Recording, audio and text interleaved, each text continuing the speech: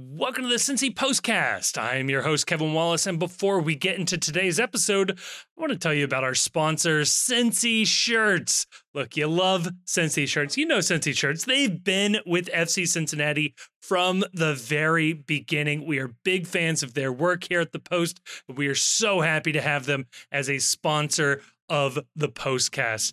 Look, if you go over to cincyshirts.com and check out with the promo code ThePostCincy, that's all one word, all caps, you will get 10% off your order, and you let them know that you got it from us. That would be really, really helpful. Look, they have MLS and MLSPA licensed FCC gear that's available online or actually in 2 different retail locations in Hyde Park and Fort Mitchell. And guess what? The promo code does work in store. Again, the Post Cincy, all one word, all caps. And the best part about the in-store locations is that if they don't have your size on the shelf, well, they can print one for you on the spot. So again, cincyshirts.com/thepostcincy, or just use the Post Cincy, all one word, all caps, when you check out to get 10% off your order. That's on any gear that they offer. And thank you again to Cincy Shirts for supporting this episode. And on this episode today, we are talking Brandon Vazquez transfer drama. Or it's not really drama unless it is you're fishing for clicks and engagement on Twitter, right? Will he, won't he? He probably won't, folks, but it did rile up some of the worst elements of online soccer fandom. And we talk about Brandon Vazquez with the national team as well. In part 2, we are joined by new staff writer for FC Cincinnati, Carter Chapley. He is very new with the club, but he is going to be writing more content, and we figured if we're going to see a new face, a new voice around FC Cincinnati, everybody ought to know him. So he sat down with us. We had a great conversation with him. We razz on St. Louis a little bit. We get into some Toronto background. It's a good conversation. And then in part 3, we are looking ahead to this weekend's epic clash between FC Cincinnati fans and Taylor Swift fans barking. No, it's New England Revolution, folks, coming to town. This is a huge game. It's 1 versus 2 game of the season so far. You get our takes on that, and well, that'll be a postcast.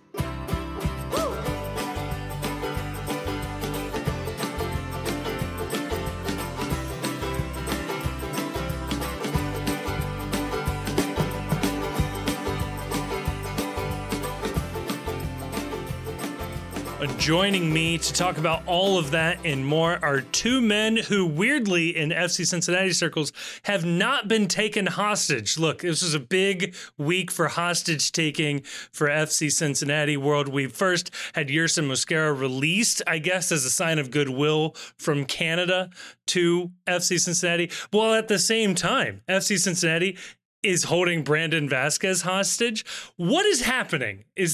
Are these bad analogies? Have I run out of ideas? Chief, what is happening right now?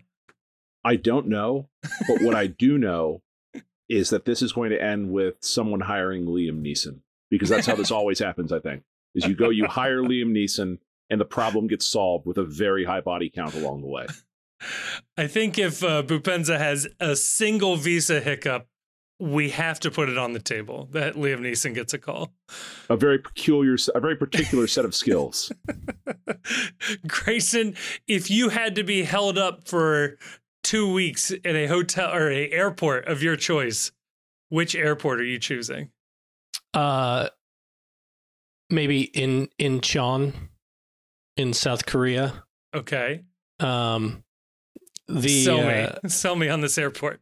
the airport lounge food was just good Korean food, right? It's it was bibimbap and all types of meats, and it was hot. Nice. They were bringing it out. If I remember correctly, I think the bar may have been self-serve. Oh, I could spend 2 weeks. I could spend 2 weeks there.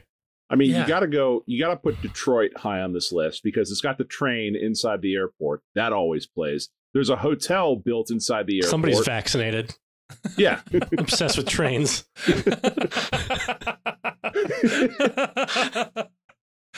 Two Sky Lounges. I'm just going to blow right by that. Two Sky Lounges.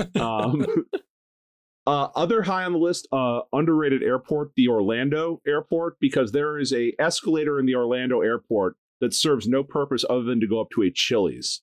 So Nice. you can just ride an escalator right up to Chili's. You can hang out there for a couple of weeks. There are worse places to spend 2 weeks than a airport that has a Chili's built into it. So coming back from the AFC Championship game 2022, the flight from Kansas City to Cincinnati, my flight stopped over in Detroit.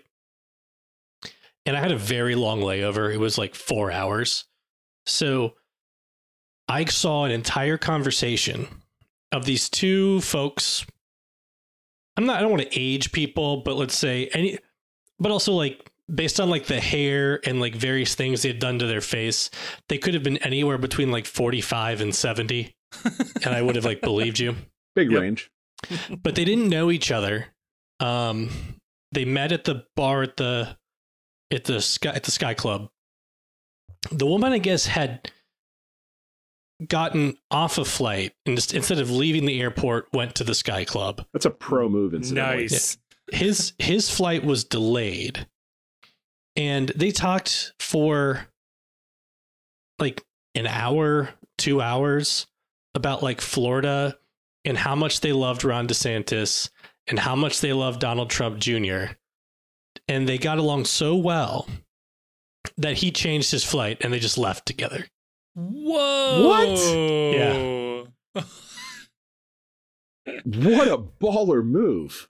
I guess that's one of those things that just sounds like a lot better of an idea after you're like 4 or 5 deep from the bar. No, But yeah, yeah, they were ordering for sure. Like they were, Yeah. It's free drinks, people. I mean, what are you going to do? No, the real crime would be not drinking. You're them, I think. losing money by not taking the free drinks. It was RFK Jr. and Marianne Williamson, obviously.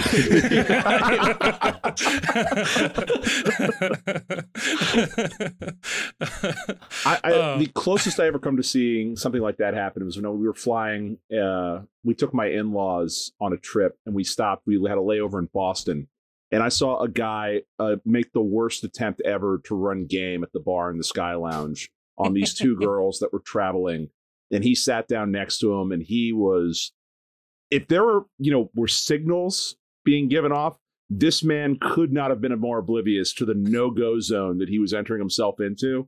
And it was just really fun to watch. Like, I know you don't want to talk about crashing and burning when you're about to board a flight, but this man was crashing and burning about as hard as you could.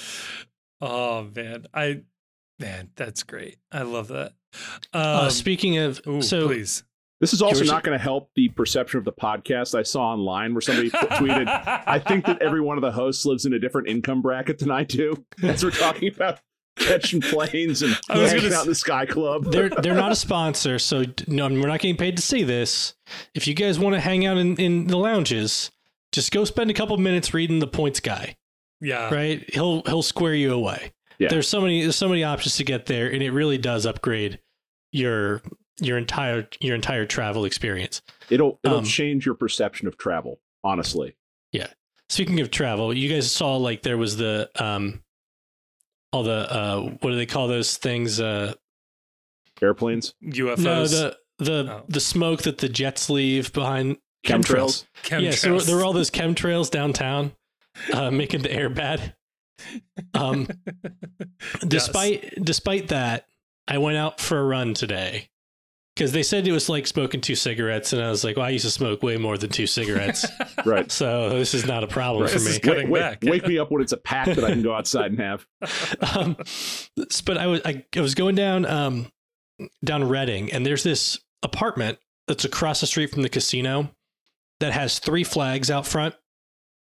One is an FC Cincinnati flag, one is an American flag, and one is a Trump 2024 Take America Back flag. Huh. But I noticed that this person had replaced their FC Cincinnati flag with a Reds flag. And I was wondering Is this because they lost, or is he upset about the Brandon Vazquez hostage situation? Many people are asking. He's a huge Mönchengladbach fan, and he's furious that Brandon isn't able to go. Or she. I mean, he. I know he.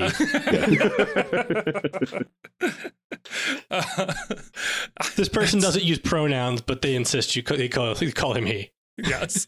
I had always dreamed of having this is like $100 dream here, of having a flag for like all of my sports teams and like all of them, like all of my rooting interests, and that each day I would fly the flag of whatever team is playing, and I would have my own hierarchy, right? Like obviously FC Cincinnati will be top, so if FC Cincinnati and the Reds are playing, FCC goes, but like midweek, Cincinnati Reds are going up, you know, late in winter, maybe Everton's getting a flag, UC football is getting a flag. Then I realized this was just way too much work. What you need to do is you need to take your house, and out front, you need to install 15 flag poles in the front yard and turn your front yard into a little mini front of the United Nations with like 15 flags all flying simultaneously that represent all of your rooting interests and political aspirations. And actually, that's a good way to keep your house from being like on Google Maps. If you put a bunch of, because if you put a bunch of logos, like a bunch of logos and stuff out in your lawn, they have to like blur them, or they blur them out. Or like I'll fly a Kashmir flag, a Palestinian flag, like anything that's going to be banned in other countries. Yes. I saw a guy, there was a guy who had a big like "Make America Great Again" sign, like that was basically like a flag, like basically the size of his garage. And it was just like on his garage, and like the whole garage was blurred out on Google Maps. So like this is like the only way to keep you from being like surveilled on the internet is to put like just stuff that Google doesn't want like people in France to see.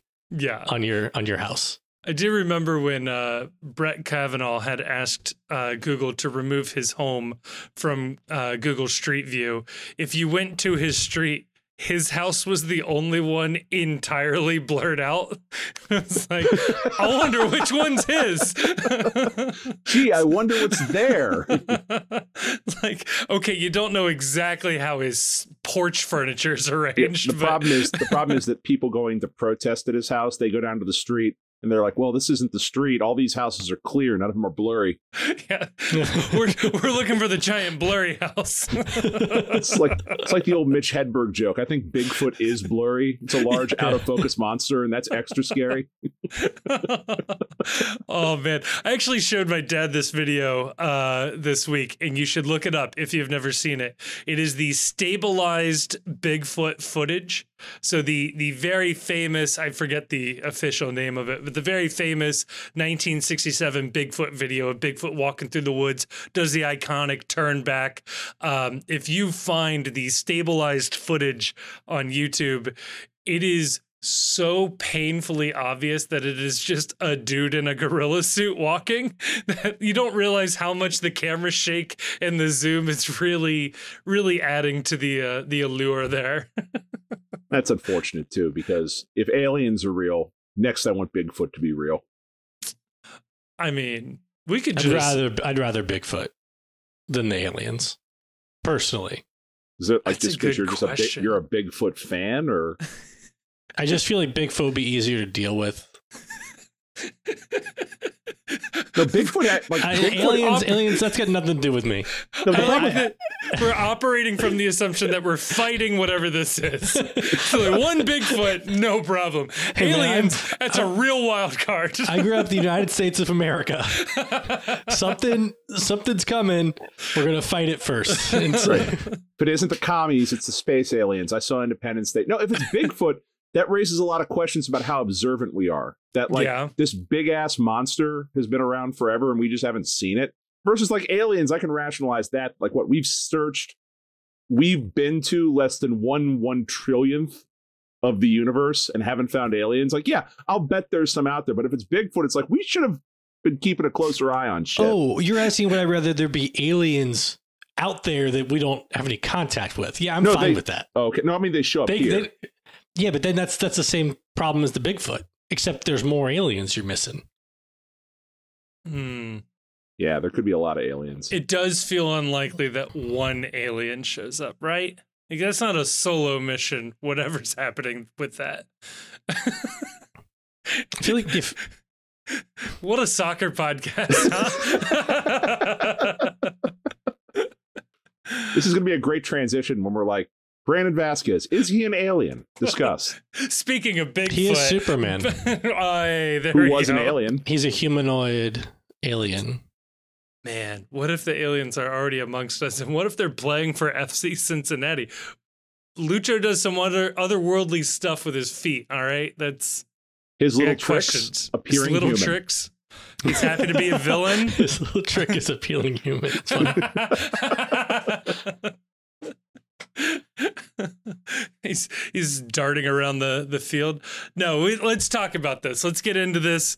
We had this queued up. It's got me fired up on Twitter. I know you guys have been tweeting about this.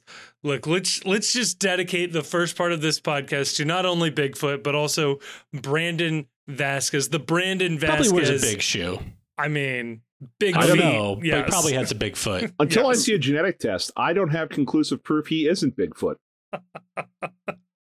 It was an exciting week for Brandon Vazquez. We're recording this before the St. Kitts and Nevis game. We do know he's not starting, but I'll just assume he'll come off the bench and score and make everybody look stupid for not starting him. He salvaged the game against Jamaica and then subjected to rumors about him potentially being frustrated that he can't leave for Borussia Mönchengladbach. It's one of the more absurd stories to come out of nowhere. I'm not entirely sure. So it's reported by Univision reporter whose name is escaping me. Michaela Giannone. There we are. I'm just going to read the tweet. Please, let's do that. Because the specific language of the tweet is important. It's one of the most interesting things here. Yeah. This comes out on the 27th, which would be Tuesday night, out of left field at around 8 o'clock. Per sources, Borussia Mönchengladbach. Gladbach. We can say Glordback. That's fine. Glordback. They're not our friends. No, but Mönchengladbach definitely sounds like a prequel senator in episode 2. Borussia Mönchengladbach wanted Brandon Vazquez as M. Thurm's replacement. They flew to Cincinnati to watch him and even went to his house to present team project. Personal terms agreed, offer sent, but all for Cincy said no sale this summer against Vazquez's wishes. The next tweet, there was a follow-up. Players' desire is to go, but Cincy only open to sell after MLS season is over as of this moment. Now, there's no guarantees that Borussia Mönchengladbach will be there for the winter window. Tom Bogert first reported on interest. Galatasaray also showed interest, but nothing more. So there's a lot. There's a lot to digest and unpack here.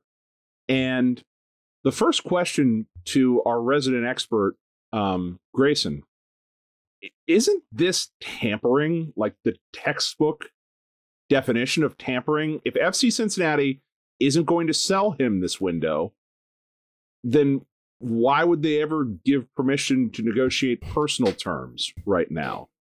Well, so there's a lot of ways to answer this question. There's a certain I saw a lot of this on Twitter. There's a certain know-it-all answer that they'll say tapping up happens all the time in world football. It's just how how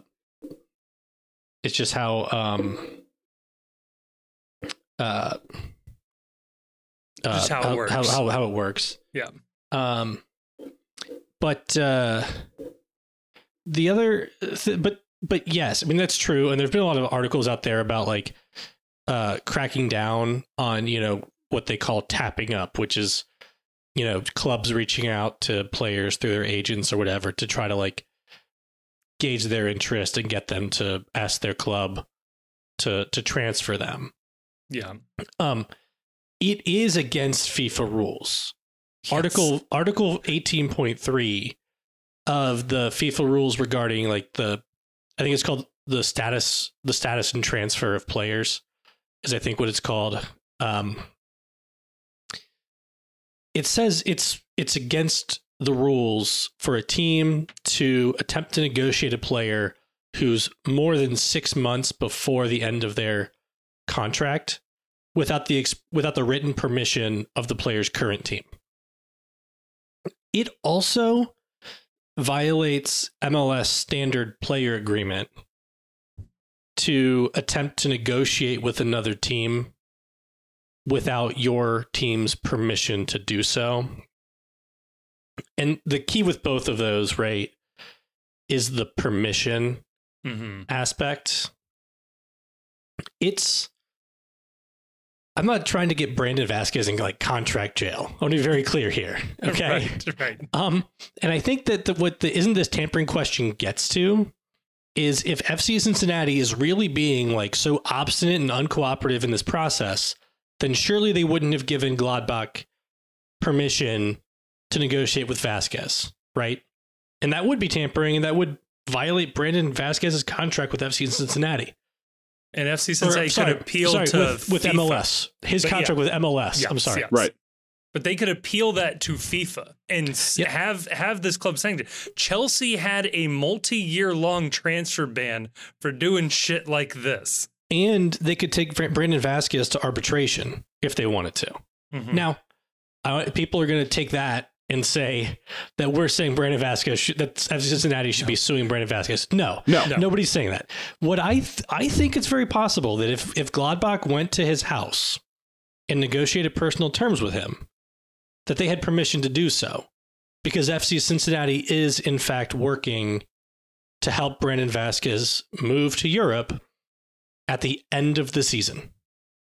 And whether that was and this is something we've been saying here, it's what a lot of other people have been saying, is that if a transfer for Brandon Vazquez were to go through this season, it would be a deal in the summer, loan back for the rest of the year. He joins in the winter after the European transfer window opens. Yeah. And that's been reported. I put out on Twitter, Vazquez did that interview with Herculez Gomez before the season where he said, he acknowledged he's going to be with FC Cincinnati for this entire season and he hopes to move to Europe after. All of that has been out there. Yeah. So it's extremely weird for this Michele Giannone guy to put out what is frankly old information, because we knew it was reported by, I think, Tom Bogert. Yes. That Gladbach came to the Nashville game. Yes. To watch Brandon Vazquez play. That game was in March. Okay.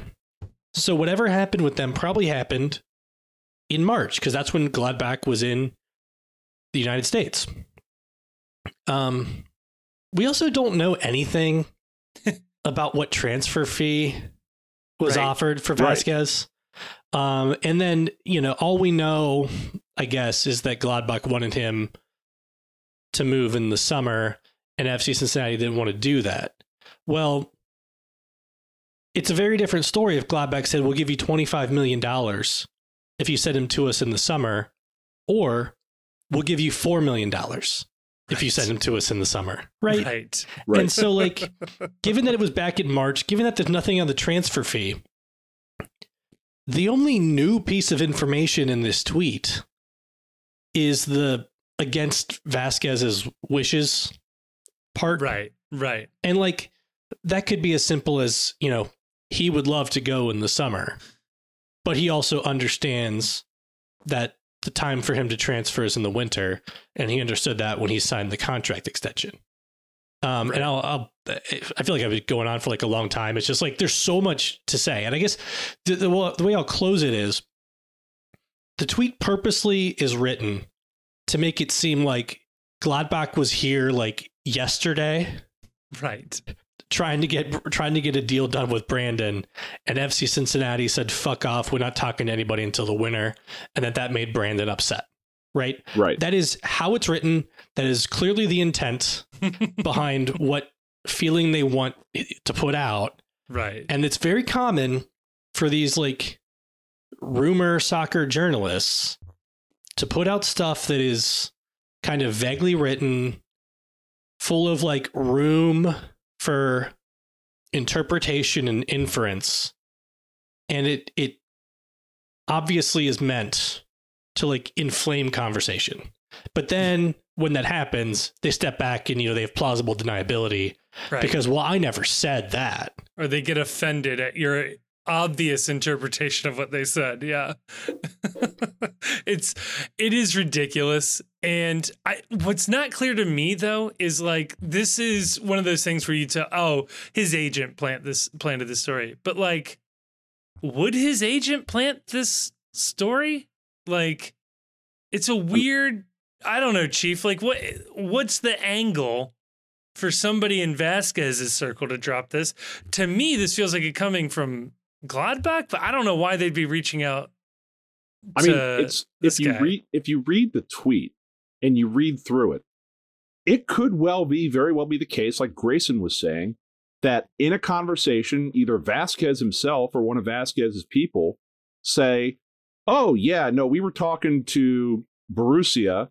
They came over. They really wanted him. They were even at his house. It was a big deal. We were talking terms. They really wanted him here this summer, but FCC wanted that loan back, and we just couldn't get to it. And we couldn't make the deal happen." And then everything about that tweet that he sends is accurate, but the tone of what he wrote, it gives the implication that this happened. They put the full court press. Everyone wanted this deal and was pushing for this deal. And FC Cincinnati was the big bad guy that said no on it, when really everybody understood what was going on. They just couldn't work it out. And they're going to circle back to it at some point this winter, maybe. Or maybe in this window, they make the agreement on the loan and it still comes together. But it's all about tone and that idea of, yeah, you're going to kick the hornet's nest and you're going to fire up a lot of different portions of Twitter and generate interest on this, because you write it this way and it gets all the FC Cincinnati people like, "Oh, what's going on with Brandon Vazquez?" But the other hornet's nest it kicks is one of the worst bits of Twitter right now. And that is this Venn diagram overlay of anti-MLS, pro-rel truthers, and the U.S. men's national team Euro snob contingent, for which every player in the U.S. national player pool that isn't going to Europe is a failure. Yes. And people that believe that MLS is holding the United States national team back, and people where this take was repeated frequently, that genuinely believe that there is some moral imperative to move any player who wants to go to Europe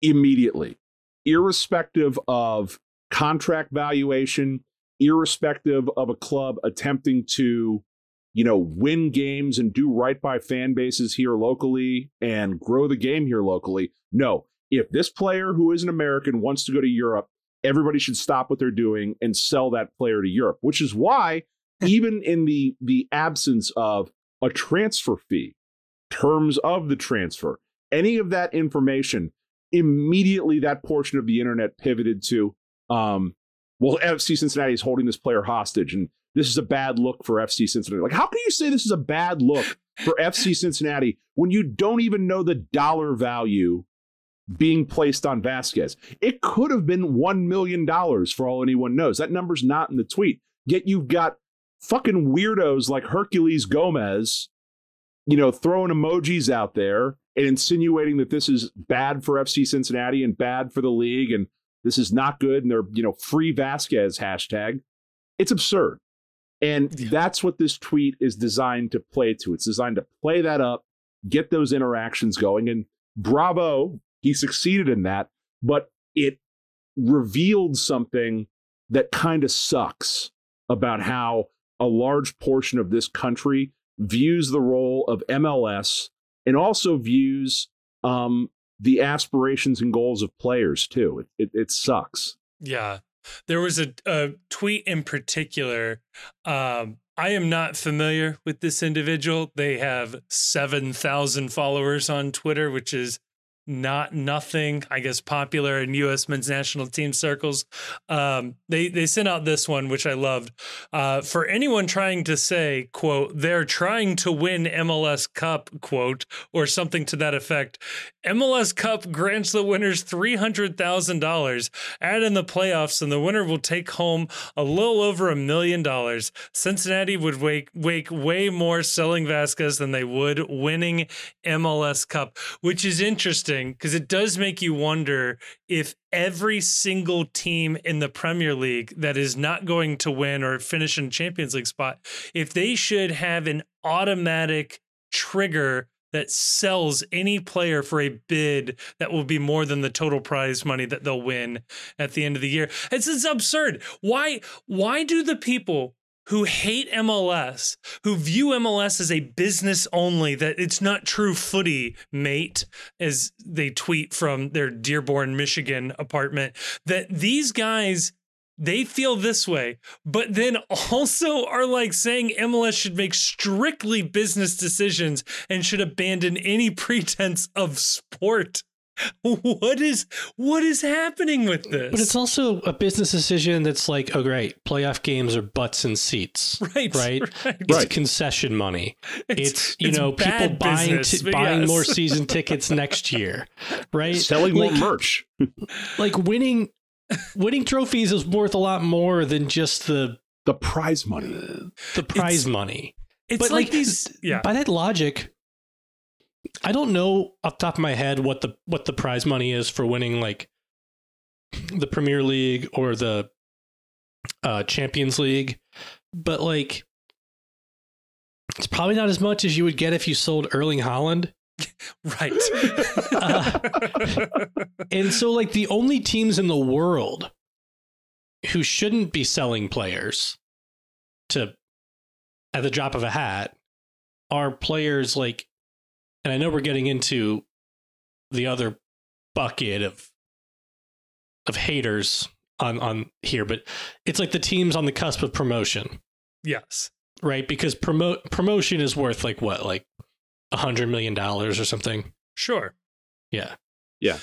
But it's not just that too. It's this cynical idea that MLS is a seller's league, so MLS should always sell. Right. And that also intersects with this idea that the only true way for a player to develop is to go to Europe. And if Brandon Vazquez isn't going to Europe, he is not developing, he's being held back, and MLS is holding back the development of an American soccer player. What's truly and deeply ironic about this is that the same people saying this right now are also the people that want Brandon Vazquez nowhere near the national team because he's an MLS player. That these are the people where you can't take Brandon Vazquez to Qatar. He's an MLS player. What do we need an MLS player in Qatar for?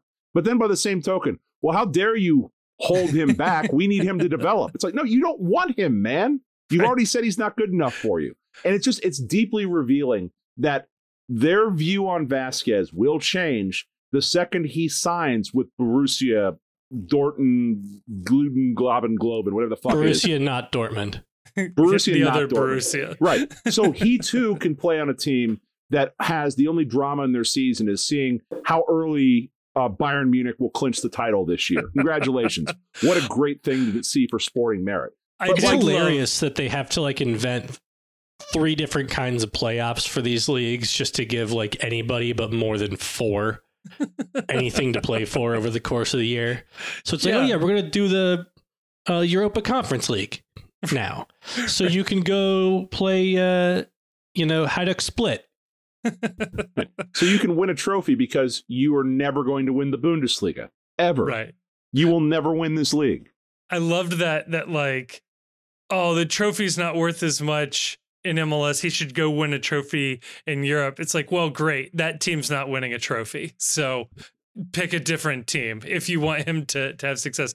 I do have a theory about this U.S. men's national team fan. I don't know if I've sort of express this on the podcast. I was thinking about writing something about this, but then I remembered the Post doesn't write articles anymore, except for Taylor Swift articles. Go check it out on the website. There is this U.S. men's national team fan has adopted the U.S. men's national team as their club team. So like they are nominally like a European soccer fan. Sure, they probably follow a Premier League club, whatever. But most of them have never been to a Manchester United match or whatever their team is, right? But they've probably been to U.S. men's national team matches. And they're probably a member, engaged or not, but probably a member of an American Outlaws chapter near them. So to them, the U.S. men's national team is their club team. So for something like this, Vazquez being on FCC and not in Europe is a bad transfer for their club team, which is the U.S. men's national team. And it's fucking bizarre. And it's the same people who, as we've said, are like vehemently in favor of pro rel because they think that's why they like European soccer. But what it is that they just, for whatever reason, they gravitated towards the national team instead of a club team.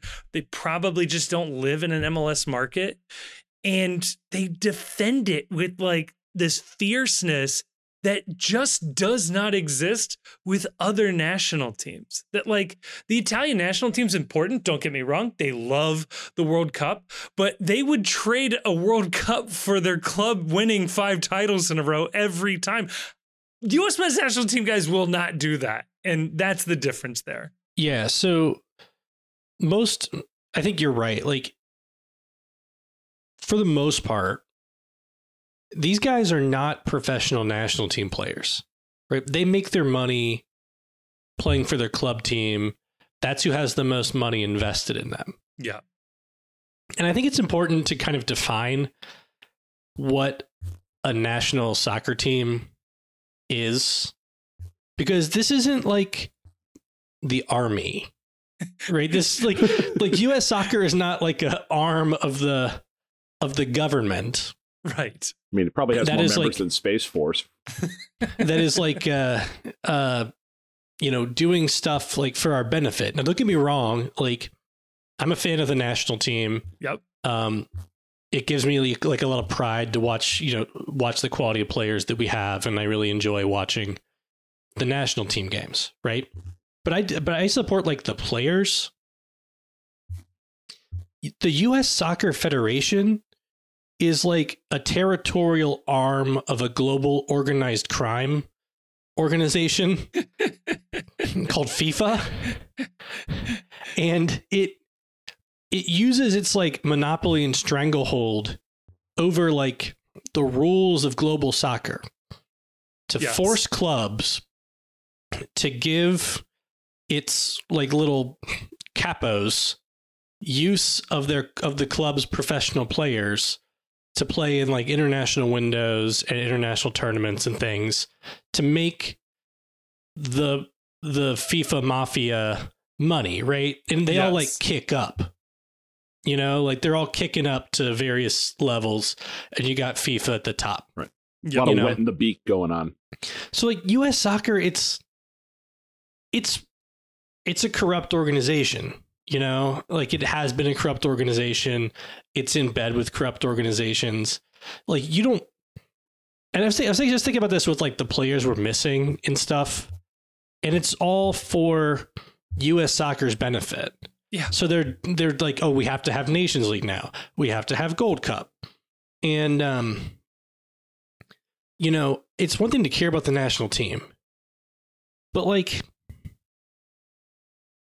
what's good for the national team simply cannot be the motivating factor for how a club makes decisions regarding its own players. Also, what is the national team anymore? I mean, Jesus Christ, you've got the A team that plays in the World Cup and in the Nations League, and you've got the B team that they've sent to the Gold Cup.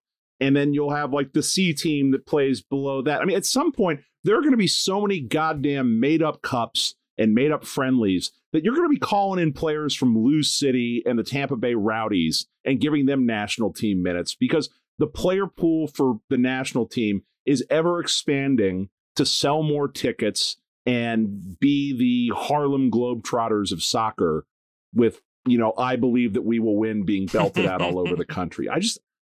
I'm in favor of the national team. I just don't, on a fundamental level, I don't understand people that are obsessive over the national team, especially when they live in cities, which now the overwhelming majority of the population lives in a city with either an MLS club or a USL championship club that they can watch. To thumb your nose at that and view all of that as just something that is in service to the national team is just a method of being a soccer fan I don't understand. Now, I will say this. The national team serves a very different function for the women's game, where, it's very important with growing the women's game, and it is really how most of the prominent women's players make themselves enough money to earn a good living, because club teams often pay so little. So but still, well, and USSF has abused their authority there. Absolutely, yeah. In keeping women playing in the U.S. and not overseas. Chief, to your point, I don't know if you did this intentionally or not, so I apologize if I'm stomping all over a clever joke. They did call in a Louisville player in January. Yeah, so, they did. Okay. Yeah, aware. So there's another aspect of this I want to talk about, too, before we move on, because I think it's really important to point out, and it's bothering me that this got glossed over a lot in the conversation. And that's that it is this expectation that FC Cincinnati should be selling one of their most important players in the middle of a title run. Like, that's not important. And also glossing over this idea that, look, okay, if you want to believe that this is something that teams should be doing, they should be selling players, they should be moving players overseas, that there's no acknowledgement whatsoever that it is an incredible competitive detriment for a team like FC Cincinnati to sell a player like Brandon Vazquez under MLS salary rules. Because Brandon Vazquez is on a TAM deal, which means that it does not matter how much money FC Cincinnati gets back in the deal. They could be, when you were talking earlier about knowing what the bid is from Borussia, you're like, oh, it could be 25 million. It could be 4 million. Functionally speaking, those two numbers mean the same thing to FC Cincinnati in terms of their ability to secure a replacement player for Brandon Vazquez right now. Because the most they can spend acquiring a replacement player is the max salary budget charge in MLS plus $1 million. I think it's 1.6 something million. They get $1.1 million in GAM. Yeah. For him. So you can convert up to $1.1 million of the transfer fee into GAM.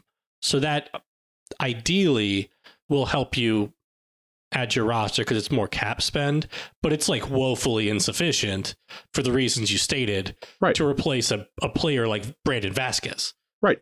If you sell a player like Brandon Vazquez for $25 million, you cannot go out and spend $25 million on a transfer fee for a new player, because you, under MLS rules, you have to amortize that transfer fee over the course of a contract. That's why Woboto is a designated player. He makes under the DP threshold, but we are still paying off a prorated portion of his transfer fee that moves his contract up to DP level. I'm going to say something very annoying. He makes above the DP threshold in salary, but he makes below max TAM. Okay, sorry. No, I hate this league. I hate this league. Roll a D20 for initiative on this contract. Fucking stupid. But it reveals okay, if this is what MLS wants to be, there needs to be some mechanism changed in this league that allows teams, if you're going to have to sell in the summer window like this, if we're not going to align ourselves with the FIFA calendar internationally, which we shouldn't, because that'd be fucking stupid to be playing games in Minnesota in January. We'll have more people complaining of frostbite if we do that. That was in Minnesota, right? Frostbite Gate. Yeah. Yep. Yeah. Oh yeah. Yeah. There needs to be some mechanism, whether it's some portion of the transfer fee can be spent on an incoming transfer without that having to be amortized over the course of the contract. The league needs to do better at letting teams and helping teams replace big name transfers, especially when they are not designated players being signed or sent. Yeah. Oh, completely agree. Yeah, the calendar is a big one too. Other leagues, there are other leagues that don't do this. So don't believe somebody when they tell you the rest of the world uses this calendar.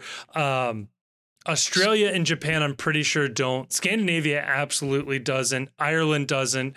And probably worth noting here, a little country called Brazil. You might have heard of some of their players playing before. They play a very similar schedule to MLS.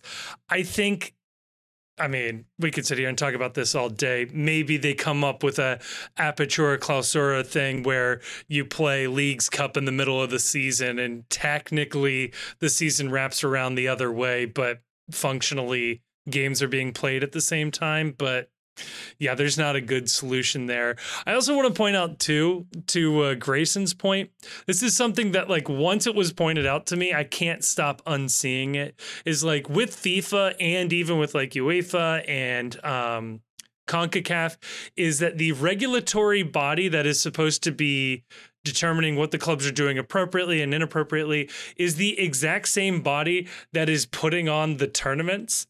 And that is such a conflict of interest that like it is absolutely mind-blowing that they are the same organization and that there aren't two organizations. There isn't the event staff and then the police staff. It is insane that these people are all operating under the same roof. So international soccer is corrupt? What? I know. Did you not watch United Passions with us this winter? It's an organization for good. Yeah, I watched United Passions and I was convinced up until this moment. How dare you? Is there anything else we need to touch on with Brandon Vazquez other than like, I guess it's technically possible he leaves this summer. Somebody's going to have to blow FCC away with a massive cash offer, but they would need to be blown away with a massive cash offer, and they'd have to have someone who they could acquire on that deal. And what you're basically looking for is a unicorn situation like they got with Miazga last year, where it is a player on a free who they can then sign to a max TAM contract to stay under the DP threshold. And unfortunately, the number one mechanism that allowed them to do that last year, the allocation order, no longer exists. So, oh boy. Yeah, and like 1.1 million GAM, that's like a, average starting center back in MLS is what that gets you. Might not be the worst thing right now, right? But I will say we don't need to go into detail on this, but a special fuck you to the U.S. men's national team because Brandon Vazquez is not in the starting lineup tonight. What? Well, if you're a U.S. men's national team is my club kind of guy, you might be wondering, whoa, is he sitting out because of an impending transfer? Is he holding out? Oh, it's so stupid. He'd be starting if he was a Gladbach player. Yeah. You know what would work? Again, Chief, we would need to find a unicorn situation, but you've got to find a team with a player who is also very, very good, maybe towards the back end of their career, but willing to come to Cincinnati for a player swap with cash. And there's no transfer fee. I have an idea. We signed Bigfoot. Done. I like his frame. I like deadly in the box. Fox in the box, you can't find him. He gets lost in there. VAR never able to capture good footage of him committing a foul. You talk about lens distortion. This guy invented it. I also came up with, I think that the answer to all this is more different types of words that end in am. So like we have GAM, we have TAM. Last week I proposed Uncle Sam, which is a pool of money that you can use to buy players when they're called into national team duty for replacements. I like this. So we need another type of AM that covers this situation. I think everything will be okay. Grayson, was it you or maybe it was somebody else in the Discord suggested tram, where you get transfer allocation money, where you get 80% of the outgoing transfer can be spent on an incoming transfer. Right. And it's like, I was thinking like you could spend some percentage of the transfer fee that you get. I mean, I'm open to any percentage up to 100% of it. I don't care. Sure. And it's like you spend that on a transfer fee within, let's say, like that window or the next window, and the transfer fee doesn't hit your cap. So all you got to worry about is their salary. So the types of like players who would be available to you on like non-DP deals are like, Obi would be one. Reynoso, when he went to Minnesota, I think he's on a new contract now, but he was on like $800,000 salary. Zelarayan might have been on like $700,000 salary when Columbus first signed him. He's way up now, but is Lucho at $1 million right now? Or is he making more? No, than that? Lucho's above 2. Oh, okay. Yeah, I was thinking it was at 1.5. Underpaid. Okay. But like you could get a lot of really good players who make, under $1.5 million in salary, but would require a transfer fee. If you had something like this. I do see a flaw in this situation, and that's that if the story broke that Cincinnati was acquiring a lot of tram, you would really trigger the anti-streetcar people online. FC Cincinnati that sounds like a feature. Suddenly has $8 million to spend on tram. Whoa! Orlando acquires $10 million in tram, and Ron DeSantis is sending inspectors to Disney World. As long as they're not playing sports. Oh, so good. Well, on that note, should we bounce over to our interview? We had a lovely conversation with Carter Chapley, new staff writer for FC Cincinnati. He's only been on the job for a week, so God bless him. He didn't know any better. He came and talked to us, and we had a really good conversation. So enjoy this. And on the backside, we are going to preview, quote unquote, New England Revolution visiting FC Cincinnati.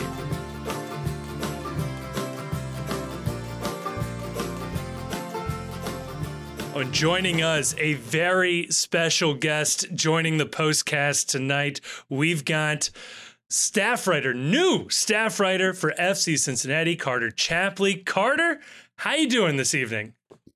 I'm good. I'm just kind of getting ready for this weekend against New England. It's been a long week at the MHTC, so it's good to sit down and talk with you guys and just kind of kick back a little bit.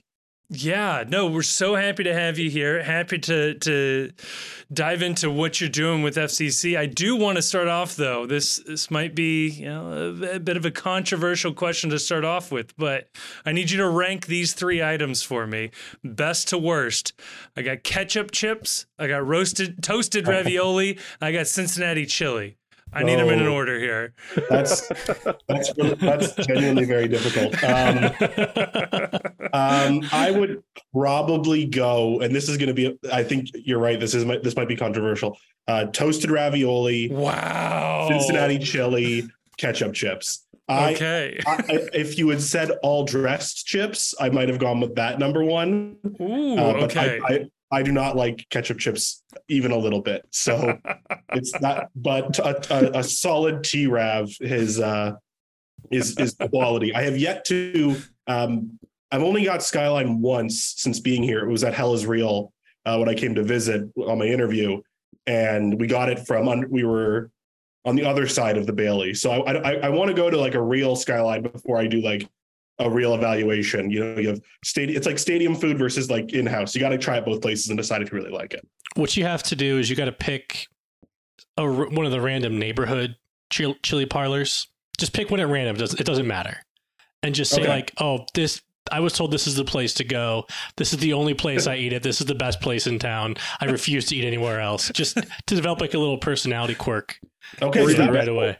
That was a question I had is like, it's not just Skyline. There are local parlors that do this style as well. That I can get on board with. That I will absolutely take your advice on. And if you want to put off actually having to have the whole full Skyline experience, you can just say, "Oh, well, I've been told that I have to go to Camp Washington Chili, and I just haven't had time to drive out there yet. So I'm holding off until I can actually get to the real place." Yes. Get the good stuff. I will say, to blend in quickly, don't call it Skyline Chili broadly. It is Cincinnati Chili. Cincinnati Chili. My apologies. No, you're fine. You work for the club. They're a sponsor. You call it Skyline Chili, but just in general. I will say I did tweet about needing to try it or not being interested in trying it after, and then C. Trent Rosenkrantz of The Athletic for the Reds writer was like, "No, that's not happening. I'm taking you with me, like against your will. I'll kidnap you." And I was like, "Okay, all right, C. Trent, whatever you said." So you've already chosen sides in the C. Trent Herb Street war. Oh yeah. I've known C. Trent for a little while because we can get into this, but I was covering the Cardinals beforehand, and so in division rivalries, you get to know the writers really, really well, and so. C. Trent and my guy Derek Gould have been really tight for years, so they introduced me a while back. But so, given that, I do have a question. Better fans, the St. Louis Cardinals or FC Cincinnati? So far, FC Cincinnati. Good answer. So far we have plenty of time. Plenty of time to disappoint you. I haven't seen FC Cincinnati fans go on like a 3-win month of May and absolutely crater the franchise. So who knows? I mean, every game I've been to at TQL Stadium has been sold out, whereas not every game I went to at Busch Stadium was sold out, and yet they claimed it to be. So to me, that's a pretty easy choice. Easy choice. You know, FC Cincinnati has gone through like 3-win seasons, right? Ancient there for that. I wasn't there for that. It didn't happen. He didn't observe it. It didn't happen. I love that. So I'm curious. We call you the staff writer. What are you doing for FC Cincinnati? Tell us a little bit about your role here. Yeah. So the first part of the role is I am essentially going to serve as a team reporter, so to speak. I'm at practice every day. I'm on the road with the team. I work out of the training center, so I'm in the same building as them. And we're going to start writing more stories, notebooks, features, profiles about the players that sometimes local media doesn't have. I don't know if it's the time or the access or the investment quite yet. I know I've met some amazing writers covering the team, Pat and Laurel in particular. I've spent some time with them at MHTC recently and at TQL for the Toronto game. But so we're just going to do even more investment into that kind of thing. And that's where we're kind of starting is. So I've been doing the game previews, the notebooks. We're starting to invest a little bit more character into our coverage. So I've been brought on to kind of be a spokesperson, so to speak, in that sense. So we have I'll give a little preview. I'm not sure when this episode goes up, but we have, of course, it's a big weekend in Cincinnati, especially downtown. So this week's preview is going to be incredibly Taylor Swift oriented. Nice. So just adding some character. It's still going to have all the great information, talking to the players, getting the information from Pat Noonan, but we're just going to have a little bit more fun with it and try and build some character into what we're doing. Not that they weren't before, but it's just we're investing heavily in ourselves right now. And so I'm one of many brought into the club, though I might be the most public. Nice. And then the second part of it, sorry, not to. No, you're good. You're good. Simple question. And then the second part of it is going to be working with the community relations team to tell the stories of like the stuff in the community. So I'm not working on this project right now, but they just had the Learning is Fun event at the Cincinnati Zoo. We might write a story about that or go out and talk to the guys about what they like about the Cincinnati Zoo. I know a bunch of them are really enamored by the giraffes out there. We got some great pictures online. So it's going to be a primarily soccer coverage. That's going to be the goal. It's a lot of talking to the players, talking to coaches, the guys. But there is going to be some community event stuff that we're going to do as well to kind of highlight the stuff we're doing in and around OTR and Cincinnati as a whole. You're going to have the players guess how many Luchos tall the giraffes are at the zoo? No comment. I don't know. That might be a good one, though. That thing's got to be 5 luchos tall. Come on now. We're gonna make it an official unit of measurement. God damn it, I'm gonna die trying. He takes a strike from 15 luchos out. My Oh, word. see, come on, that's so good. I think there's a future for that. So before FC Cincinnati, I did this. This podcast is not known for its research. I did a half-hearted Google here beforehand. You come to us from St. Louis. We've mentioned St. Louis a few times. Yeah. What were you doing before Cincinnati here? So I was the digital baseball producer at the St. Louis Post-Dispatch. It was a title that was kind of in the middle of everything. So it was a lot of web coverage. It was a lot of, for example, something you guys might relate to, producing podcasts, a lot of video, a little bit of writing, but it was all oriented around the Cardinals because don't need to tell anybody this. The Cardinals run that town more than anything. They are the most popular team in the city by far. And so we invested in it. And so I kind of grew and developed from there. When St. Louis City SC came through, I kind of got put onto that a little bit more as well because we were trying to we didn't really know what to do with it. And its inaugural season, it turned out to be a really big success in the city. The fans really gravitated towards it. And so once I started doing more soccer coverage, when this position opened at FC Cincinnati, it kind of became that'd be an interesting thing to go do there as the lead guy rather than me, the third or fourth guy in the totem pole, which I learned a lot at the Post-Dispatch. So don't get me wrong. But it was like an opportunity to kind of grow and be the number one guy, so to speak. And so I jumped at the opportunity and here I am. So I started at the Post-Dispatch. Oh God, I did. And then before that, I covered college basketball. So I know I'm in the heart of Dayton land now, but I am a proud St. Louis University Billiken.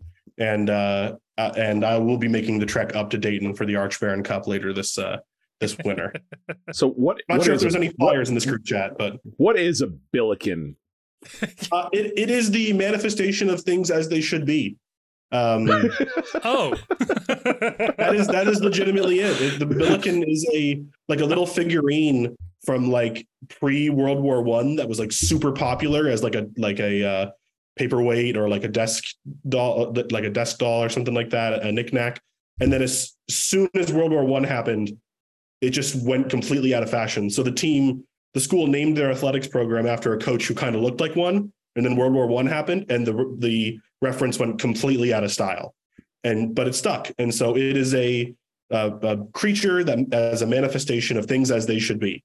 So that is there is only one Billiken and it's at St. Louis University. Wow. That's heavy, philosophical. Yeah, that's a heavy mascot. Now, is it a problem that apparently the Billiken was invented in Kansas City, Missouri? Oh. I don't think so. I'm not sure.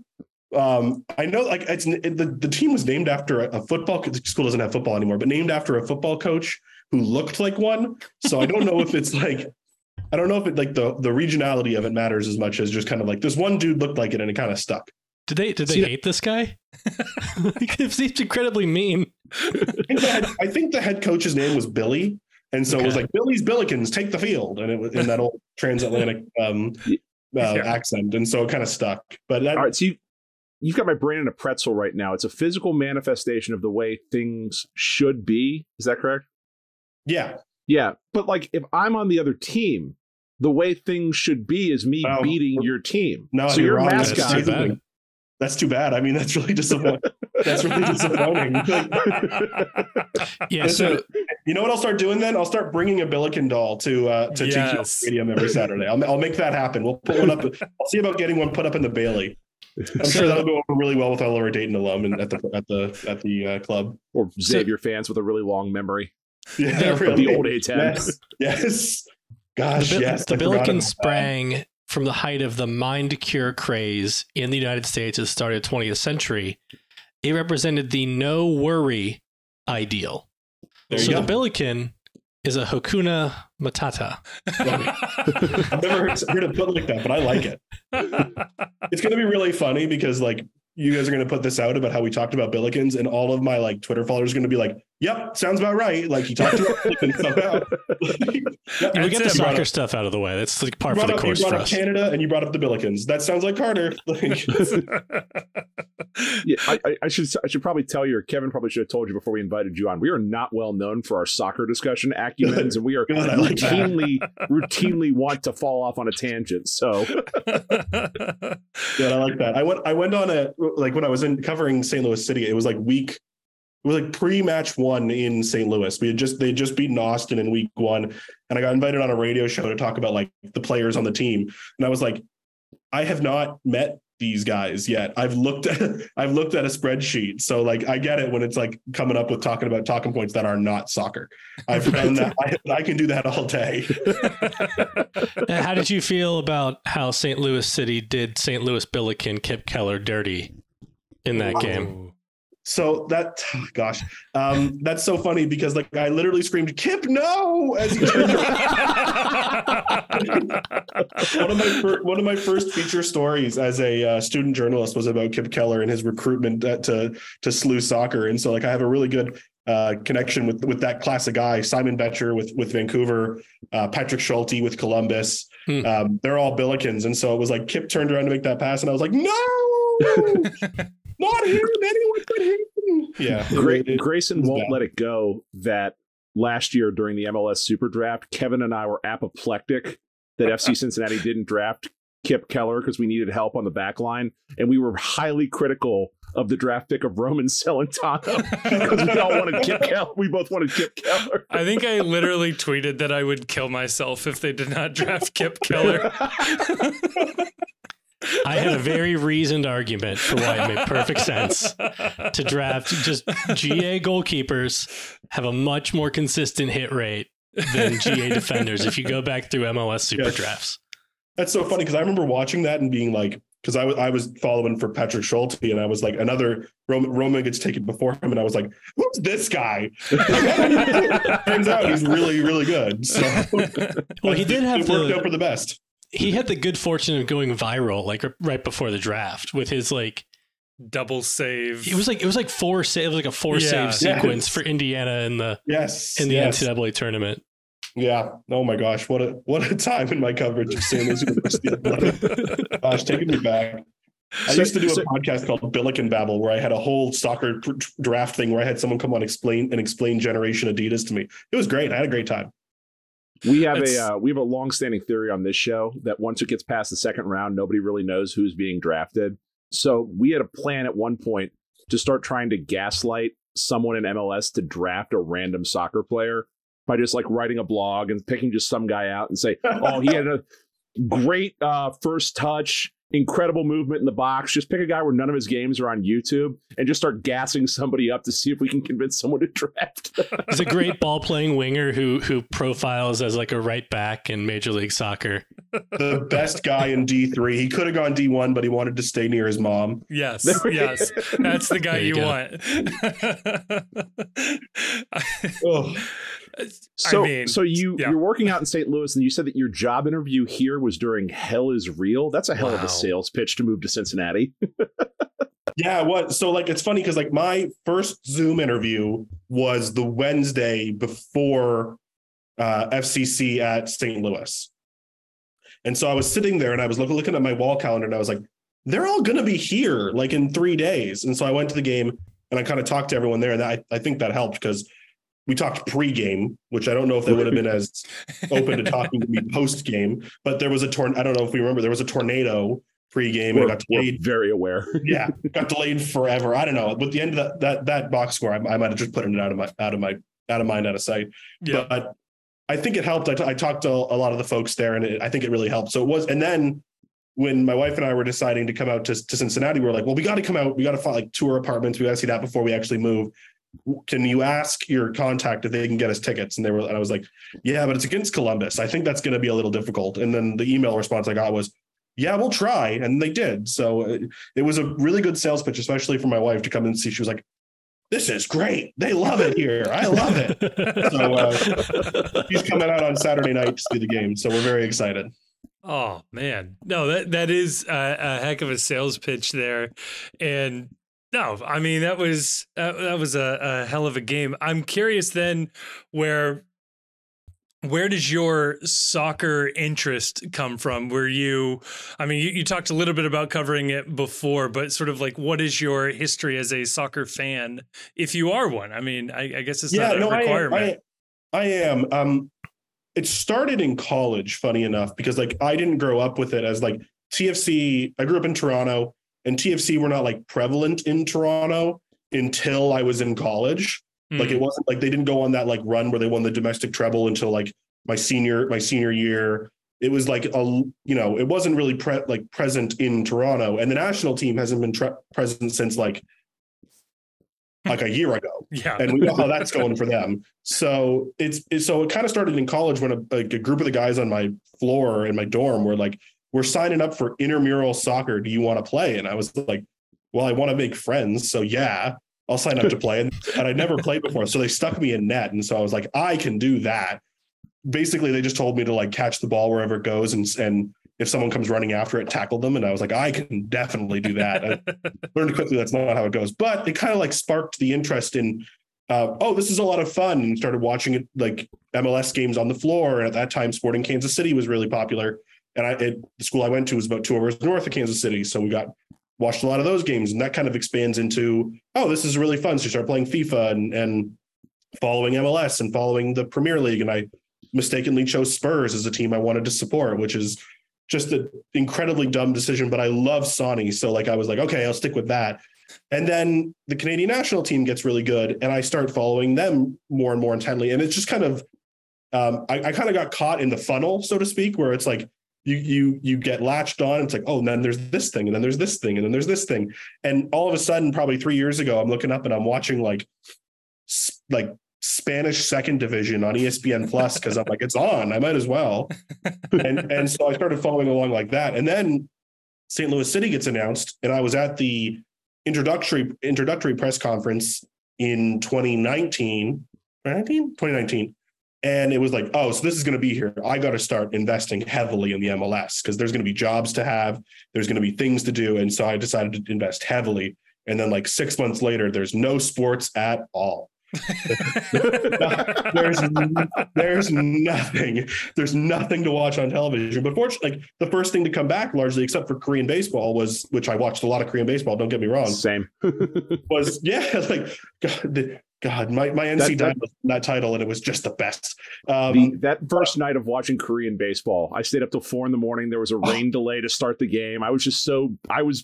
It's like a drug addict going through withdrawal. It's like, oh my God, if I just stay up a little while longer, there will be sports. Yeah, literally, that's exactly how I felt. And so I can't remember what was the first thing. It might've been the Bundesliga came back first. And so it was like, what, like, and that's where they caught me like deep. That was like the real hook to where I'm at now, is like, that's the only thing on. I can watch this. I understand the basics of it enough to really invest my time in it. And that's where it really caught me. So it's a longer story, but I never played at any competitive level. I went to journalism school. That's probably like my biggest like thing that was like, you better start learning how to learn things. Because like I covered college basketball. I never knew anything about college basketball, but I was like, well, I better learn, or else someone like one of you guys is going to read my story and go like, does he know what that means? And so I learned. And so that's kind of where I'm at now, is like, I am very invested in soccer and the growth of soccer, especially in North America, MLS, Canadian, the interaction between Liga MX and MLS. I'm very invested in it, but I'm still learning the history of FC Cincinnati. Like, I've been on the job for 7 days now. And so there's lots of things where I like talk to my coworkers and I'm like, I need you to like explain to me like a season, like what happened in 2018. It's like, oh, that was this season. I was like, okay, so I can write that down. So that's where I'm still learning a lot, and it's a slow process, but I'm getting used to it. So now, at any point during this interview, if you have questions for us, just feel free to throw those out. This can be a two-way interview then in that case, if you're still yes. trying to get the lay of the land. Who is Frankie? Oh, man. Yeah, Frankie. Maybe I don't want to ask. Maybe I don't want to ask that. Is who Actually, Frankie is. Yeah, which Frankie are you talking about? There was the one that I'm not even That's convinced. actually a good Oh, point. that is a good question. One that I'm convinced was a money laundering scam, and the other one was a draft pick. So you got to specify which one. yeah, actually, maybe I don't want to ask that. I actually, you know what? As a spokesperson for the club, I'm just going to revoke my question. The answer to your question, if you look at the bottom of our website, we have a running clock of since Frankie thanked the fans. That is Frankie Amaya, one-time number one overall MLS Super Draft pick for MLS, FCC's first MLS Super Draft. He was, a big, exciting young prospect. He was the best player on that inaugural season roster. And after the second season, he demanded a trade. Couple of other teams got their wrists slapped by the league for tampering, and he now is a New York Red Bull and scored 2 goals, is doing pretty okay for himself. Okay, got it. Understood.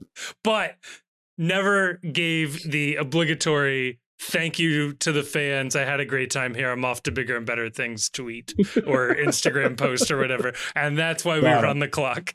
Got it. Okay. This is starting to make sense. Understood. It was a sensitive time for FC fans. So. I'm fairly sure. Yeah, I don't want to speak out of turn here. So we'll work. I'll take note of that then. I'll put that in the back pocket and remember that. I mean, if there's a chance to criticize him in a future game, I don't think anybody would be too upset if you said his play was poor or something. So even if it was great, we wouldn't want you to compromise your integrity, though. So only point it out if the play is actually poor. It's honest. Yes. I will say this does give us a unique opportunity to beg to you to not erase the USL history. I know it is very easy in MLS to say that Roman Celentano is the most capped FCC goalkeeper, or he may not be, but he's not close to Mitch Hildebrandt, who spent 3 years with this club, 2 years with this club. And yeah, I don't know. It's a weird thing with MLS clubs that have longer history. And I think you actually see this with the Canadian teams as well. Interestingly, not Toronto, but Vancouver and Montreal both have longer histories. I'm always curious when teams acknowledge that. So like Nashville had a graphic out saying that they were founded in 2017, which is when their USL team started, but that was after an NPSL team that they sort of took over for. It's weird. I never know when these teams are going to decide to declare their origin, but if you can keep the USL history alive, it was real to me, damn it. I would like to see it. I will say, like, in all of my orientation at FC Cincinnati, they specifically denote that it's the 8th year of the club, 5th in MLS. Or I think that's correct. It is it's not like the team just started. And when you walk into MHTC Training Center, MHTC Mercy Health Training Center, the USL regular season trophy sits right there as you walk in. That's the first thing you see. So I don't think that the intention is to erase the history. It's certainly not mine. I do note when records, if we could check back through my story, I do note MLS specific records. I don't try and denote it as a franchise record. And that's perfectly fine. MLS. Yeah. So I mean, as time goes on, we're now past, like that inflection point of there being more MLS years than USL years, but it is a part of our history, and we should acknowledge it and we should recognize it. And we do, or we have in my 7 days since joining the club. So no, it's definitely happened because, and this year's been even better than previous years because, I mean, I'm sure, I don't know if you appreciated the moment since it was your first experience in TQL, but you ask anyone that's an actual supporter of this club, what one of your highlights of this year is, beyond beating Columbus, it was GB being back on the field to pull the sword prior to the Columbus game. And if you're ever hard up for some things to do, read up on the incredible tenure of GB, or just ask some people around the front office. Tell me your best GB story if you're still around. That's fun. I will definitely do that. I remember him being there and being like, he must have been really important because they are screaming for this guy. And he scored like every goal during the 2017 U.S. Open Cup run until the Red Bulls game. Yeah. Until the semifinal. So like every game they won until the semifinal, GB scored. Yeah, man shows up on a free transfer from the Kazakhstan Premier League and scores 4 goals against St. Louis in his first game. Like, just, that's true. The stuff of legend. This guy. Oh gosh, R.I.P. St. Louis FC. Yeah, a dead club. That's too bad. Yeah. Also beat FC Cincinnati in an Open Cup game when we were in MLS. Things got really rough those first few years. I seem to remember that. Was that in St. Louis? Was that at Lindenwood? Like, yeah, St. Louis, yeah. No, gosh. Brutal. So I have a question sort of about your role here. So as a club employee, I know that MLB does this, that MLB.com has beat writers that work for the team. I know Mark Sheldon for a long time was the Reds beat writer here locally for MLB.com. In your mind, how do you balance offering fans and offering the public your perspective on what's going on with the club, but also acknowledging that you are in fact almost like state-run media to a certain extent? Like, how do you balance that mentally? That's a conversation we've had, because the goal is to be trustworthy, a trusted person in the community. But when you work for the team, there is a certain lens you have to work from. The MLB.com model is the model I'm working off of. I have John Denton, who's the MLB.com writer in St. Louis, is a huge inspiration of mine. He's a good friend, or someone I would call a friend. I hope he calls me a friend. But that's the model. It's going to be honest. It's going to be about storytelling. It's going to be about telling the story of the team. If the story isn't always great, it's going to be hard to avoid that kind of storytelling. But the storytelling is going to be the focal point of the club, right? Like we that's what we want to do, is provide fans with that kind of access, that kind of information that I can provide. People can't be at practice every day, so I'm going to be there every day and be the eyes and ears.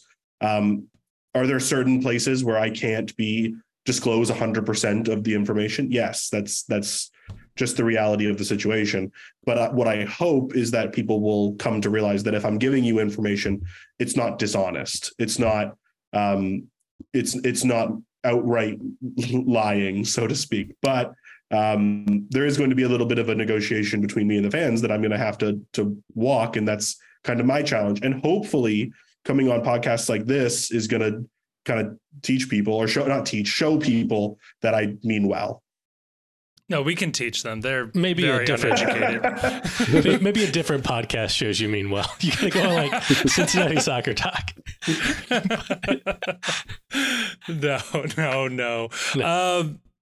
Yeah, I don't know. I'm trying to think what else we got.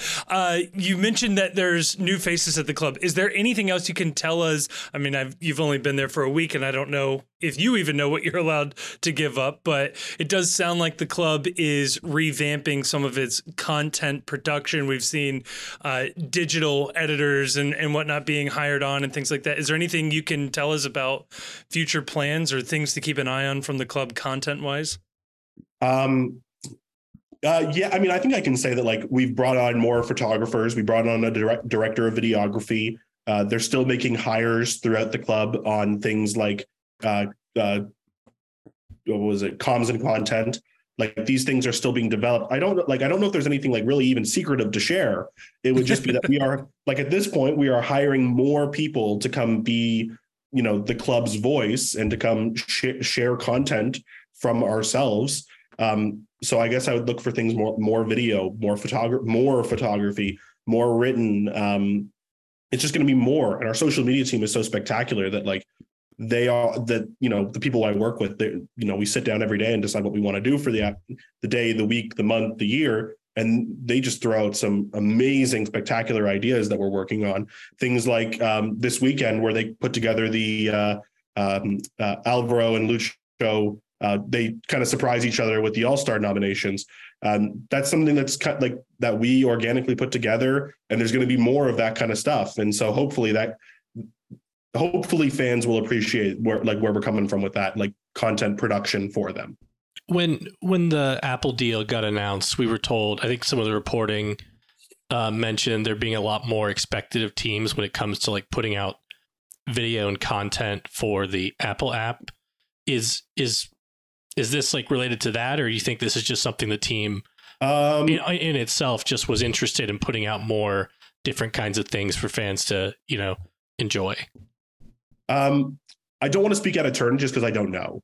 I could easily say, oh, it's this or it's that. I just don't know. That's just not in my that's not something that's above my pay rank or whatever the phrase is, right? Like that's just when I was interviewed, I was told this is something we want to do. This is something we want to share. We feel like this is something we can add, and we want you to do it. And so I said, great, let's go do it. And so there's lots of little things that we've done, just adding.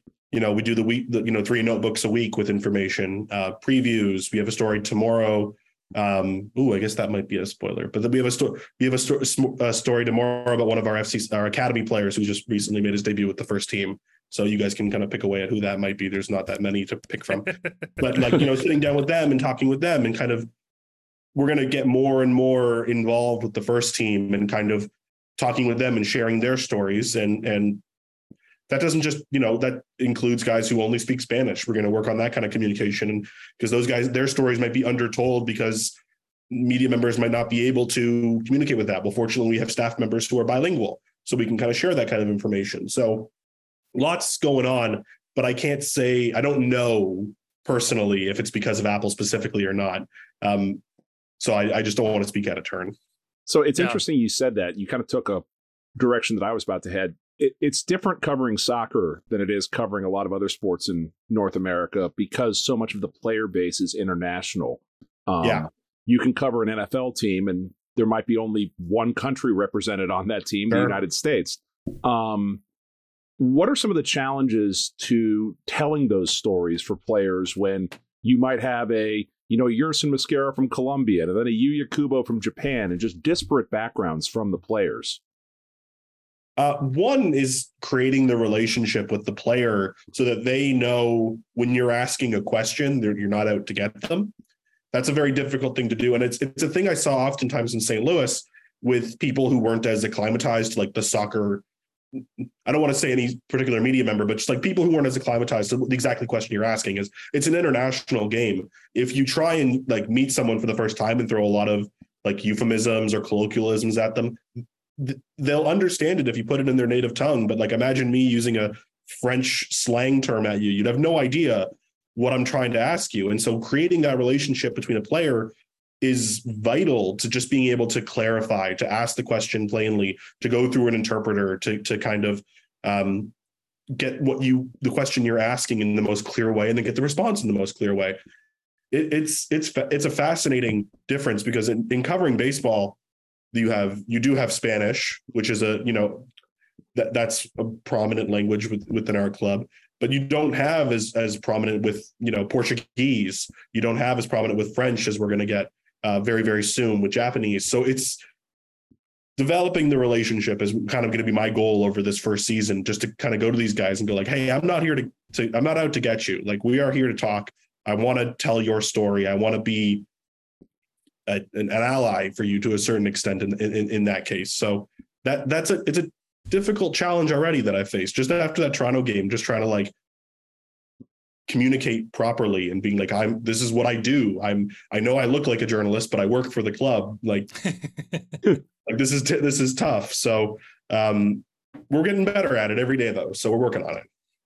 Yeah. I think it's important too with soccer being international and the relationship with players and the press in other countries may be very different as well. I think we have a very polite soccer media here versus what you might get in England or other parts of the world where they very much are out to get you. And you do need to have your defenses up in those interviews. Yeah. But that's like the international aspect is why the game is so special, right? Like the fact that you can track like a player from Gabon coming to your club and making an impact. And then, look at how that makes your starting 11. Like, look at all the different flags out there. I think that's what makes soccer so special. Oh, it's so great. No, and you did mention that we're having a player come in where we're going to have to learn to speak more French. With Bupenza being your first big acquisition in terms of we have made this acquired this player. He will be the first player of a designated player statute stature that's coming over while you're working for the club. What sort of things get you excited about telling a story for a new player like that and introducing a new player to the fan base? Oh God, what gets me? I mean, there's so much. A guy who can have an impact. Like the nice thing about signing a guy like Aaron is he's going to be a person who is going to be the front of your club in a lot of different ways. He's going to be the face. People are going to want to know things about him, and he's going to be, and from what I understand, he's quite personable. He's quite easy to talk to. He's excited for that kind of thing. That's just from like very rudimentary, research online. I haven't actually had a conversation with him yet. I'm not quite sure when he formally gets here. So like that kind of storytelling where it's like a guy coming from, I think most people don't know where Gabon is or what that means or what his upbringing is or what his background is or the things that he likes, the things that what's the connection, what's the relationship point to Cincinnati that he can tie into. Because I think everyone can in one way or another tie into their club and their city. So that makes me excited. It's a big name and a guy who's going to make a difference. And so it's a big responsibility at the same time to accurately portray him off the bat so that people know who this guy is. That's gonna be a thing starting very, very soon is, hey, who's this guy? What's his deal? Let's get to know him. Yeah. Chief, until you asked that question, I realized the last two guys in Bupenza's spot that we'd done this with Locadia and Brenner, I'll chalk it up to the pandemic mostly, but we did not get to learn about these guys as they came here, and they sort of remained enigmas until we were able to pick at it more and more and more. So yeah, now I am very excited to get off on a running start with a new designated player striker and get to know him, know his background, see what makes him tick. I mean, that's great. I'm very much looking forward to that. It makes it easier to root for guys like that. It makes it more exciting to be in the stadium when you kind of have a personal, a little bit of the personal story, what it took for this person to get here, the background they come from, what makes them tick. I think that when the city really fell in love with Lucho Acosta, honestly, not just the goal scoring and not just the team getting better, was seeing him with his kids down the field, where there's a human side to that player beyond just the person who puts the kid on and goes to work for the team. And I think it's a really underrated aspect, I think, of what makes people sports fans, or what elevates you from being a casual fan of a team to really caring about the well-being of a team and its players, I think, is that having that personal connection. Yeah. And on the other side of that coin, you have a guy like Nick Hagland, who's a local, and you can create tie-ins to him. And he's one of our own, is a true enough statement, right? And so how do you create everyone to feel like one of our own with as much ease as Nick Hagland does? Well, not everyone's from Cincinnati, but it's going to be my goal to make it feel like it. We can pretend. Don't worry. We'll just pretend like all these guys are from Cincinnati. We were joking that when so Laurel reported that like Lucho was in the citizenship process. Mm-hmm. So we were joking that the second he becomes an American citizen, they should start announcing him as from Cincinnati, Ohio, because this is where he became a citizen. Yes, that would be very funny. That would be, yes. That's a very funny idea.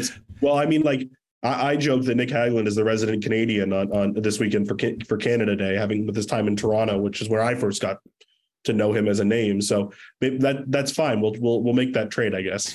What goes into being deputized as an honorary Canadian? Is it like you're served a bowl of poutine, you have to pick a hockey team that you're a fan of, or like how does that work? Winning a domestic treble is a really good way to start. going to PKs in the Champions League was a really good way to start. Poutine, or poutine as the French would call it. I know, like what's another good one? Chip trucks. That's where you can get some good poutine. But if you just like French fries and don't want the rest of it, a good batch of Molsons or Labatt's, depending on which province you're from. Those are both good ways to be deputized as an honorary Canadian. A trip to the Muskokas. I can talk to him about that, I guess. The Muskoka Bay Lake region. So that's a very popular destination for a lot of pro athletes. So I'd imagine that might be a fun one. You Letterkenny or Trailer Park Boys?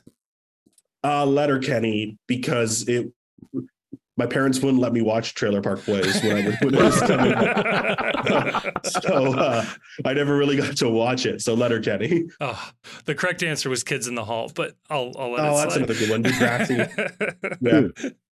No, Carter, you've been very gracious with your time. Very excited to see your work and all the content coming out of FC Cincinnati. Tell the folks where they can find you. Where will they find this content? Well, I'm on the FC Cincinnati website, social media. I'm at Carter Chapley. You can find me there on Twitter at Carter Chapley, on Instagram as well, though I don't post there very often, but you never know when you might need to leave Twitter and just have a backup. So at Carter Chapley is where you're going to find most of the information on Twitter. And then for the stories is on the fccincinnati.com website. Perfect. Well, awesome. Thank you so much for coming on. Thank you, guys.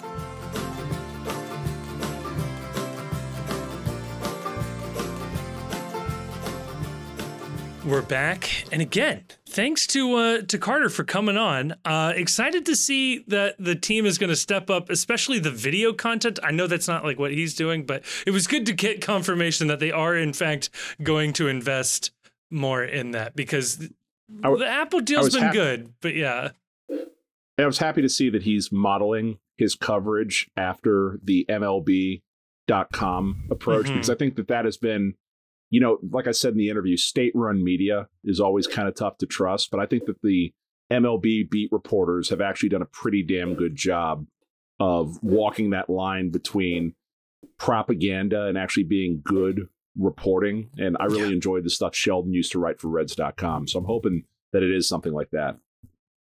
Yeah. And he seems like a good guy. He said he wasn't going to lie to us. So, hey, I'll take anything I can get there.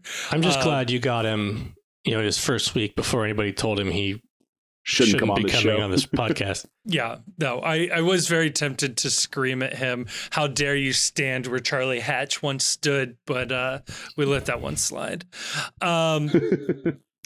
FC Cincinnati has game of the season, I think it's fair to say, if you set aside rivalry matches, coming up here at home on the parking Armageddon of Saturdays in Cincinnati.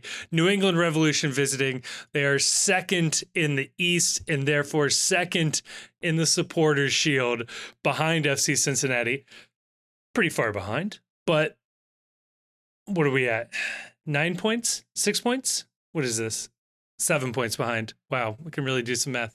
They are 7 points behind FC Cincinnati in the standings. They are thankfully also missing a handful of players. They are not missing their goalkeeper, their star midfielder, their star striker. Yeah, they're missing they're missing Dylan Barrero. Okay. Frank Stallone. No, sorry. Nacho Heel. Carly's Heel's brother. Henry Kessler, Maciel, Christian McCoon, Tommy McNamara, and then those guys are all out for injury. And then DeJuan Jones is with the national team at the Gold Cup. Yes. Whereas we are missing everybody we've been missing, plus Ian Murphy with the red card suspension. But our son is home. Our son has been given back to us. Our son returns. We will have Yerson Mascara back in the lineup. Fresh legs. He was not training when he first came back, so it did see the report out that he was, I guess, returned back today. So that is good. We desperately need him. Yeah, Chief, are you nervous about this one? It's funny. I haven't really thought about this. Yeah. How can you not be nervous about how bad this game went on last weekend? And we're probably going to have the same lineup rolling out there for this one. Not Ian Murphy. Not Ian Murphy. Maybe, hopefully, Yuya Kubo back from whatever Kubo's back in training. So, and Don Baji also is back in training. Okay, he was out with a different illness early this week. Yeah, I don't know what's going around. These guys got to clean the toilet seats there or something.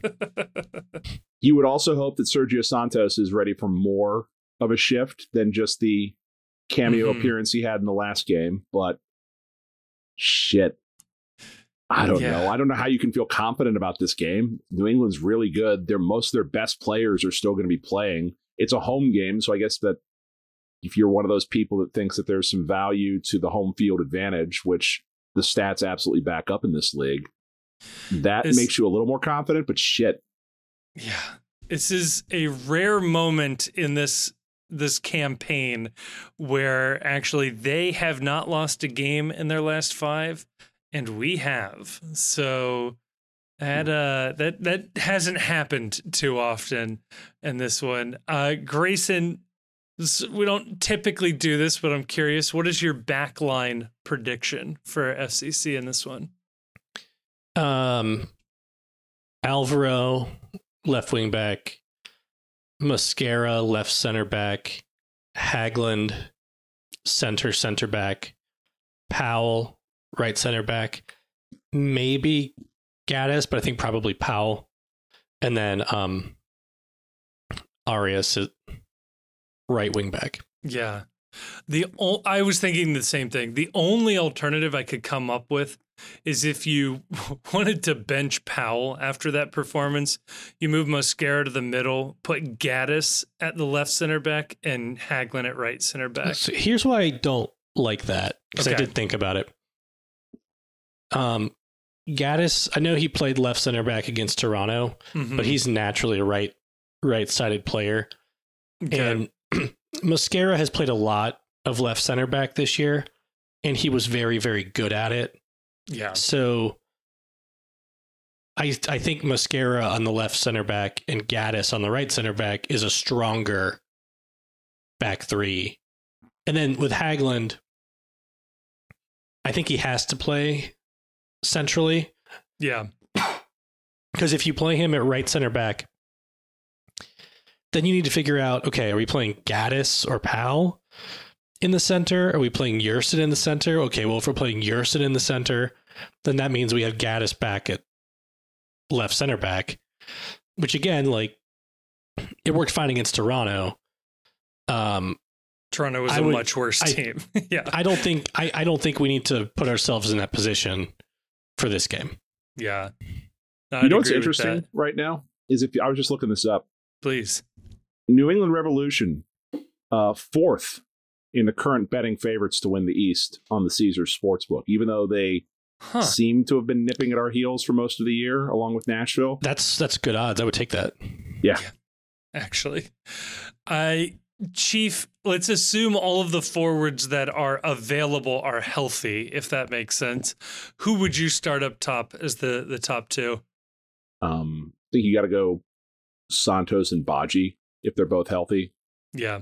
I think that Grayson brought this up a couple weeks ago, and it's kind of stuck with me, is that Yuya Kubo is the team's best midfield replacement, best striker replacement, probably the best defensive mid replacement. Well, I mean, maybe you could quibble on that now that Angulo's been playing a lot better. But I think Moreno might not be available too. Right. So depending on that, I would have Kubo in reserve, depending on how this game goes, to do something either coming on as defensive help or coming on as attacking help. But I would start, if they're both healthy, I would start Santos and Baji in this game. Yeah. Yeah. Kubo was the only question mark there. Is do you think he brings something that Baji doesn't? But I respect the hell out of Archimedes Ordonez for coming back to play as opposed to staying down and being called up for whatever. Was it the under-20 World Cup or Gold Cup? Gold Cup. I respect the hell out of him. He has shown me nothing this year in terms of his MLS play to make me think that he's an option other than as a last resort right now. No slight. It's just it didn't look good last week with him. I didn't think he does. He needs senior minutes, so it was a good move for him to stay back. But he's 4th for me behind the three that you were talking about, and I don't know. I haven't seen enough of Valenzuela, but maybe, or I mean, in all likelihood, even Lucho gets moved up there, and you trust Pinto to come into the midfield instead. It's a possibility. Right. So I'll ask you this, Kevin, and Grayson too. Complete the following sentence with a player. FC Cincinnati wins this game because whatever steps up. Alvaro Barreal. This is a game where we need, I mean, I could throw Arias in there as well. We need the wingbacks to step up and be that plan B. Lucho is plan A, and whatever happens with Lucho happens with Lucho. Without the strikers, FCC needs another, trick, and the wingbacks have to be that. And it sucks, but like Barreal or Arias on set pieces, moment of magic, whatever it is, we need a goal from one of those two. I'm going to say Mascara. We need defensive stability again, and we can't go down to New England, 2 goals in the first half. Right. I just don't see us battling back against a team that good, who also has like some very deadly attackers. Yeah. So like, if we don't score early, we at least need to keep the game at 0-0, or certainly not worse than 1-0. Yeah. And I think that a lot of that depends on, is Mascara going to be that much of an improvement over, what we saw from the defensive line against DC. If I offered both of you a draw right now, would you take it? Yeah, absolutely. You almost, like, after seeing how bad it looked against DC, you almost have to be happy with draws until Miazga comes back specifically. Yeah, I would take it, but one of the things I like about, this team and Pat Noonan is, I don't think they would take it. Yeah. That's fair. Just trying to get a mindset check. I want them to go for a win. Don't get me wrong. Just trying to get a mindset check. So then, Chief, I'll ask you the Growler Cup question. Wait, sorry, that's my other podcast. Prediction time. What are you going for? 1-1 draw. I'll take it. I don't know. Depending on the order of the goals, I'll take it. Yeah. Grayson? 2-1 loss. Oh. Well then, if you've left the stable option open, I will take it. 1-0 victory for FC Cincinnati.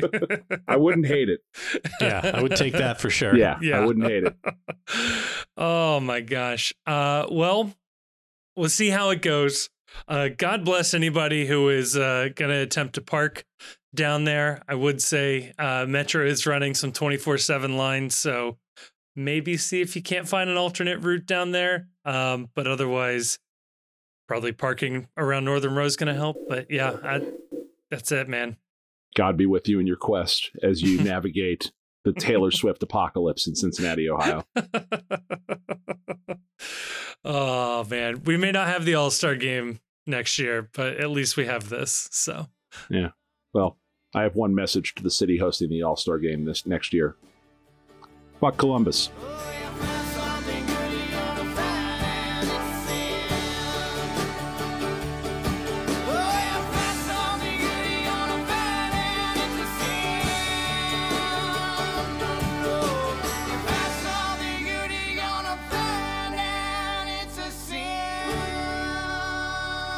All of the music in this podcast was done by Jim Trace and the Makers, an amazing local Cincinnati band. You can find more information about them in the description of this episode. Also, be sure to check out The Post Cincy at thepostcincy.com. That's where we're posting our written content. You'll find a wide range of content there posted regularly. And if you enjoyed this podcast, please leave us a rating or review on your favorite podcast app, or better yet, share this episode with a friend, a family member, a fellow FC Cincinnati fan, somebody you think might enjoy this content. Please send it on over to them. We would really, really appreciate that. And if you haven't done so already, we do have a Discord server. Feel free to drop in and join the conversation happening there. Again, links to that can be found on the website or in the description of this episode. Thank you so much for listening.